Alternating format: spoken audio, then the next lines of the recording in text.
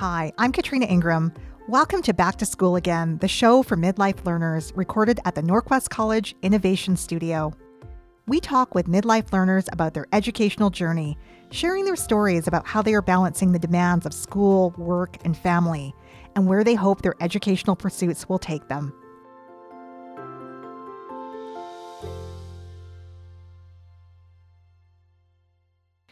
I'm pleased to welcome Donna Dawson to the podcast today.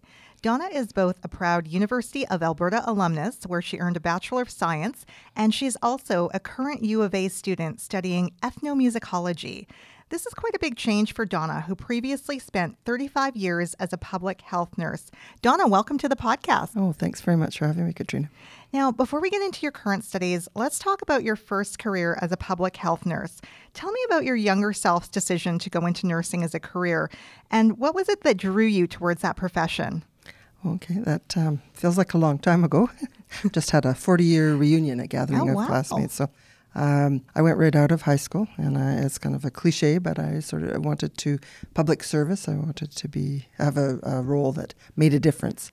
And so that's what drew me to nursing, and I really wanted to go to university. So the combination, the degree I have is a Bachelor of Science in Nursing, so I could study nursing and do it at the university. Right. And were you one of those people that had that clear vision of, I know I want to be a nurse? I know that some people know exactly what they want to be at a very young age. Oh, about grade 7 is when I made that decision. So wow, that was not me. I'm actually kind of envious. I think it's nice to have that clarity of purpose. Now, during your time as a nurse, you mentioned that you joined many different musical groups, including the Medical Professional Orchestra. And that sounds really cool. So tell us more about that. Okay. So I had tucked away, I studied violin in high school and junior high, tucked away the instrument for some 25 years. And in the Nurses Professional Journal, there was an ad for rusty players. So I called the conductor, who was a professional musician. I said, "How rusty?" And he said, come. And next thing I know, he was sending me the music, and I pulled out my violin, and that really reintroduced music in my life to me. So it's the Edmonton Medical Professionals Orchestra is made up of adults who are either studying an instrument, a stringed instrument as adults, taking up something new, or people who have tucked it away and then brought it back out again, a mix of both people. So did you guys play gigs as well, or did you just kind of play? We rehearsed regularly at the Glenrose Hospital, so weekly rehearsal, and then there would be concerts, and a spring concert and a winter concert, a Christmas concert, and sometimes we will go into nursing homes as well.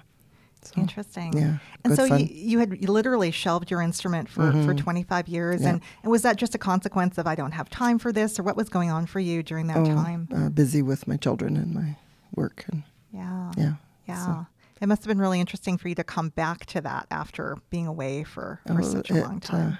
It was great. It felt good, but it was a bit scary. So the first concert, I'd said to the conductor, I would prefer to sit behind the curtain if that's okay.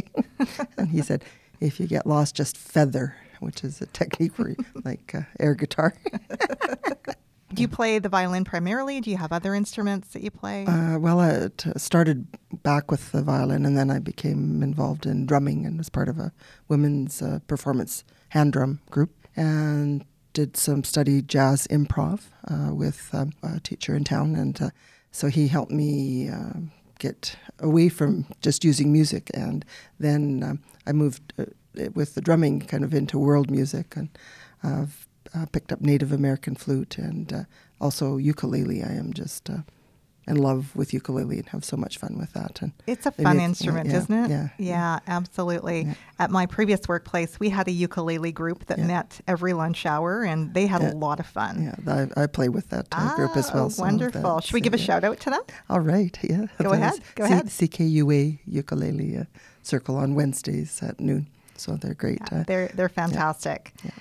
Now, you obviously enjoyed your career as a nurse. You were a nurse for 35 years, and you also loved music. And I know that there's many people who play music on the side. They do it for fun, but they don't take it any further than that. How did you decide to choose to formally study music at the master's level? It's been a bit of a process. So unlike my undergraduate degree, my nursing degree, where I forged in and moved as quickly as I could to graduate and be out in the profession. This is a journey for me, and so it started before I finished work. I took a course in music therapy, just a single course, Introduction to Music Therapy, and enjoyed that. And then within a month of having retired, I was back at university studying music for global human development. So that's an undergraduate music course. And then gradually things piqued my interest and started taking more courses. And so now I'm just starting into the master's, but I've actually taken 5 ethnomusicology courses already since I've graduated. Interesting. And that helps me with my next question, because I was wondering about the fact that your undergrad isn't in music. And I was thinking there's got to be some unique challenges in studying something at the master's level without actually having that undergraduate foundational training. But it sounds like you had a little bit of that. Well, my background is quite a bit different from most of the students there. It's not a prerequisite that you have a music degree. And there are some other students who've come. I can think of a couple who are engineers who've come in to study ethnomusicology. So there are times when I feel like I need to do a little pedaling, a little back research in order to understand the music component of it. But it's sort of a combination of anthropology, studying of peoples through their music. And so, in fact, the nursing is a good background. Right. And it sounds like there are some intersections. You mentioned music therapy. Can you share with us a little bit more about what is music therapy? Okay. So music therapy is the use of music for therapeutic purposes. So that's a separate course of study. So I took one introductory course, but there are baccalaureate and master's degrees for that. But I've decided to go. That's a little bit clinical, a bit similar to what the nursing was. And so I decided to branch into the ethnomusicology rather than music therapy. Right. And ethnomusicology, now that's a term that I've definitely heard before, but I'm not sure I could explain it. Can you tell us more about what exactly is ethnomusicology? Sure. That is the study of peoples through music. It's used sometimes to study people far away globally, or even locally, and so to get to know the peoples, the culture, through their music. And what kinds of things are you learning about people through music? Are there certain ethnicities or nationalities or people groups that you're learning more about specifically, or what are you digging into in your ethnomusicology degree? Okay, so I have looked locally in terms of communities, musical communities here. Also studied ethnomusicologists who've studied abroad and in depth of some of the traditional ethnomusicologists will go into a remote community in Africa, say, and study be there, engulfed in the culture for 5 years, learning about that as well. You mentioned people here, and I know that you are quite involved in various local music circles and ensembles, and you said that some of your assignments and project work for your degree involved these groups. So could you go into a little bit more detail about that? Okay. So there was a course, Music 508, which was music in Canada, and we were asked to, our end assignment was a performative event where we brought something of our talents to the table. And so I wondered, what would I do? And I decided, well, I love going. I'm involved in drum circles and ukulele circles and several different orchestras. I know why I'm passionate about going to these. I wonder why others are. And so I used an app that the professor had talked about, which takes a still picture and 30 seconds of audio. And I asked individuals in the groups, different groups, what does it mean to you to be part of the Tempo Orchestra or Edmonton Ukulele Circle or the Edmonton Drum Circle? And I was quite blown away by the breadth of responses, from everything from brain gym to community. I really feel welcome and involved in this community. Another individual said it's a way of communicating and getting to know people non-verbally. And so then I gathered all those responses, way more than I thought that I would get. People were so keen to participate and put it into a presentation. And that became part of, everybody had a 5-minute clip, and we put it together with a graphic score. So that was very exciting to be part of that process. So that sounds really interesting. And it's also just interesting to hear you talk about the rich musical talents that are here locally in Edmonton and the wide variety of music that we have here. I think sometimes we don't really think about that. And so it's interesting just to hear your perspective on it. I'm kind of curious, are you considering a second career in music, or what are your hopes for this master's degree that you're doing? Okay. I get often asked that question often, and I'm still allowing the journey to go forward. So I'm not sure where I'm going to end with it. I think that I might like to add to the discourse of around music and the meaning of music. So that is that research possibly. But I'm doing this in a part-time basis just because I can, and because I find that I learn better and take more time to actually do the learning. Right. Sounds like you're not ruling anything out at this point. So it's sort of the antithesis of my process with my first degree was get done and get out working. And this is I'm allowing myself to take my time through it and see where it might unfold. Nice. And you bring up an interesting point about, how we approach things from a different perspective. When you're younger, perhaps it's all about hustling in and getting it done and getting out there into the workforce. And this time it's a bit different for you. And I want to dig into that a bit more. And I'm curious about what I think might be a trend that's out there. So you mentioned that you retired from nursing. You're already signing up for courses. And I'm wondering about retirement and this whole Freedom 55 model that we've actually been sold, that model of we're going to retire, we're going to sit on the beach, and we're not going to do very much. And I'm seeing quite the opposite. In my past workplace, I worked with many people who were on their second careers. And I'm just wondering what you're seeing as a student. Are you seeing other people like you who are pursuing post-secondary degrees that have essentially retired from their first career? Within my cohort of classmates, I'm a bit of an anomaly. So I'm a good 30 years plus on all of the students. So they're mature students, the classmates, but they're not as mature as I. So some, as I say, have other degrees like the engineering that I'm aware of. So within the music community that I'm part of, I don't really see others that are have finished a career and then moving on. Do you think it's a missed opportunity? I'm wondering about universities catering primarily to younger people. Do you think that there is an opportunity to cater to people like yourself who might be interested in pursuing something else after they've retired from their first career? Oh, I do think there's a window for that. So that would be, I think, the university would be well advised. Now, the professors that I have all been very supportive and encouraging.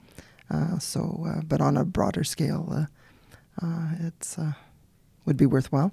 As I think the people with lots of life experience have lots to add as well. Right.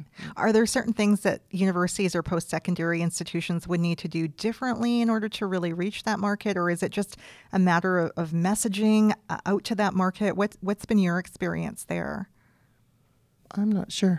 That hadn't occurred to me to look for support or resources, particularly for my demographic. Certainly around when one's a part-time student, there's very little in terms of certainly financial support available. So I'm still exploring avenues external to the university as well, but I haven't been very successful in that. So that the cost is an issue, so it would be good to support individuals around that. It's interesting. My experience is similar as a part-time student at the U of A in that you don't necessarily have access to the same level of or amount of programs that a full-time student has. So maybe that's one area that post-secondary institutions may want to look at if they want to reach more people who are a little bit older. I'm curious about the phrase lifelong learning. It's something that we tend to use a lot. And when you hear that term, what does that mean to you? Trying new things and becoming involved in community, learning through community learning new things. So I guess I've always had a drive to learn the particular nursing. One needs to keep up all the time, and I'm still reading. I have an electronic medical journal that comes to me weekly, and I read a couple articles weekly, although I'm not involved in the nursing at all. But I just have a drive to be learning. Yeah, it feels like you're really embodying the spirit of lifelong learning. So that's why I was curious about how that term hit you. Donna, you shared that you're in your early 60s and you have grown children and grandkids as well. Have you found your family to be supportive of your academic journey, or are they wondering, what's mom or grandma up to with this master's degree? I do. The kids have asked the question.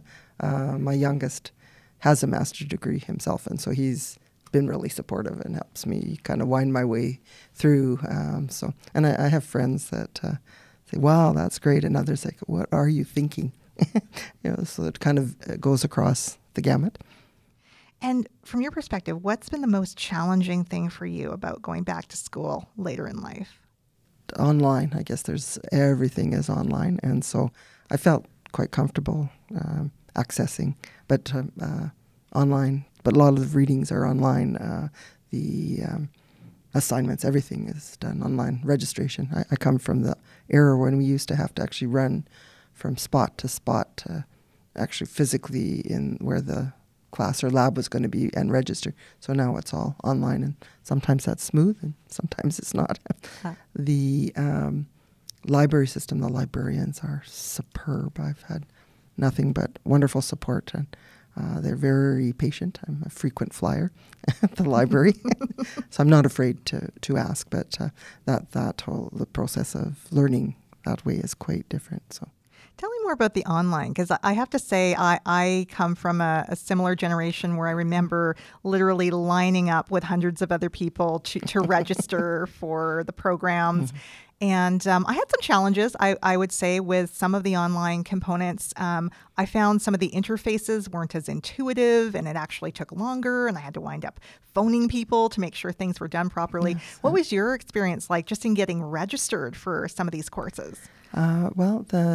It was funny. Well, for the masters anyway, they had to pull up my transcript out of the archives for ancient documents. So the whole process. But I just keep phoning when I get stuck. I phone. The first day of the first class that I started after I'd retired, the whole internet went down at the university. And so I'm trying to look up things, and I'm not on campus every day. Maybe that's the same experience. And so I needed to get the materials in order to get rolling on the assignment. And so I entered into a chat, and I'd never done a chat before. And all caps, it's, "I can't get it to work." And then the reply, "Hello, good day. It's down. And when will we back up? I have an assignment." We're working on it. We'll get it as quickly as possible. So, some days it is more challenging than others. Wow. And that's the thing about technology, internet technology. When it's working, it's pretty great. Mm-hmm. But if it goes down, it's all down, all at the same time. So you talked a bit about some of the challenges in going back to school later in life. What's been the best part of the journey for you? Well, the people and the new things that I'm learning. And it just feels really great, actually, to be on campus. I love going there and spending time just learning. So I'm able, because I'm doing one course at a time, if there's something that I'm interested in, that I'm reading, that I need to maybe look up more about, then I can kind of go off on the sideline and spend some time reading and learning about that, and then get back to the topic at hand. So nice. When you bring up time as well, and I know that some of the other people that I'm talking to, they have young families, and time management, it's a real issue for them. And I'm imagining, as someone who's retired, I'm guessing that you might not have that same problem. But I'm wondering if there are other things that perhaps are competing with your school for your time, friends or family members who want you to visit more or travel with them. I'm just wondering how you do manage your time as you're pursuing your studies. That's a journey for me still that I'm working on, that I have not got the answers for that. So I do struggle sometimes, and if I find myself feeling tired, the last semester, or the first semester of last year, I took 2 courses, and one of them was particularly heavy, and So for weeks on end, I was doing readings until 1 o'clock at night. And then it's like, oh, I'm going to put this in perspective and take my time with this. And so I have quite a few community commitments, music commitments, and of course my family, my grandsons that I love dearly and want to spend as much time as I can with. So I do have to juggle sometimes, and I have to sometimes look at commitments or gigs and say, well, maybe not that one right now. So. Right. I can completely relate. I'm in 2 courses right now, and I'm, sometimes I question the rationale in signing up for 2 courses at the same time. Are there certain strategies that you use to keep yourself on track? What have you found has really helped you with time management? Well, I try to work as far ahead as I possibly can. I will try and get hard copy books if I can. So that seems to help. And then just juggling and making sure my calendar has the dates when things are due and that sort of thing. I'm wondering if you have any advice for those thinking about going back to school. And in particular, I'm wondering about baby boomers like yourself who might be retiring from a career, but perhaps they're thinking about that other path they didn't take. What would you say to them? Just do it. Jump in. It's great. And is there anything else that you want to share about your experience so far? I think it's been a great opportunity, and so I'm very much enjoying it and appreciate the support of the professors that I've worked with, and just looking forward to further exploring. Wonderful. Well, Donna, I want to say thank you so much for coming in today and spending time with us and sharing your story. It's been really great chatting with you. Thank you, Katrina. Thank you for this opportunity.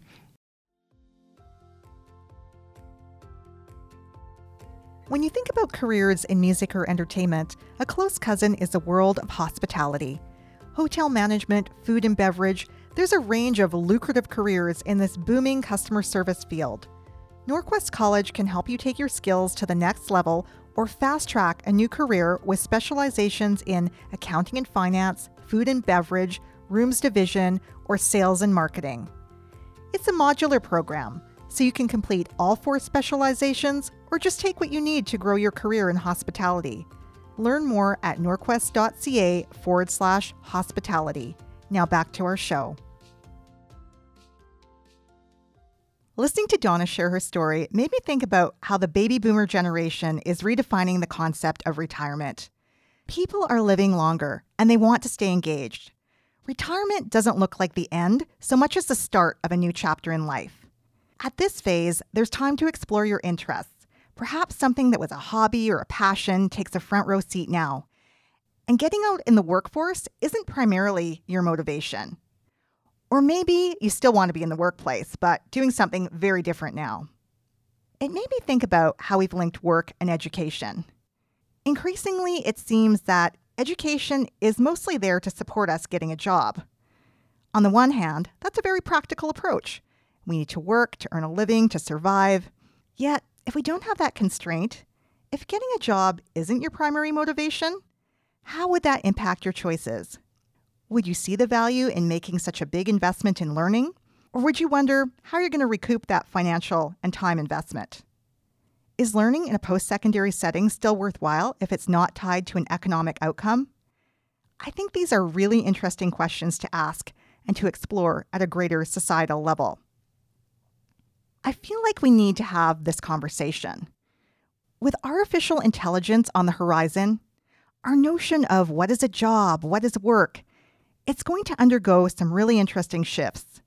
And if we decouple work and education, there's this whole other market for post-secondary learning, the truly passionate lifelong learners, people like Donna. We've come to the end of Season 1 of the Back to School Again podcast, and I've had some amazing conversations with incredible people. I feel so privileged to bring these stories to you, and I hope you've enjoyed hearing them. Talking with Donna made me feel a little nostalgic about my former workplace, and in particular, the CKUA Ukulele Choir.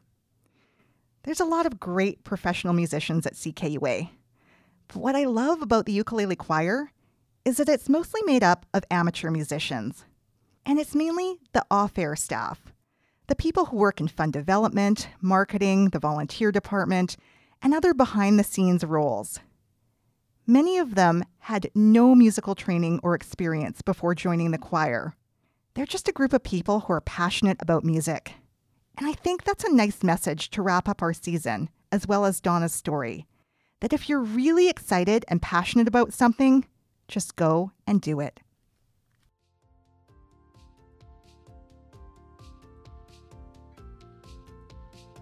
That's our show today. I hope you enjoyed it. If you like the show, please give us a rating. It helps other people connect to us.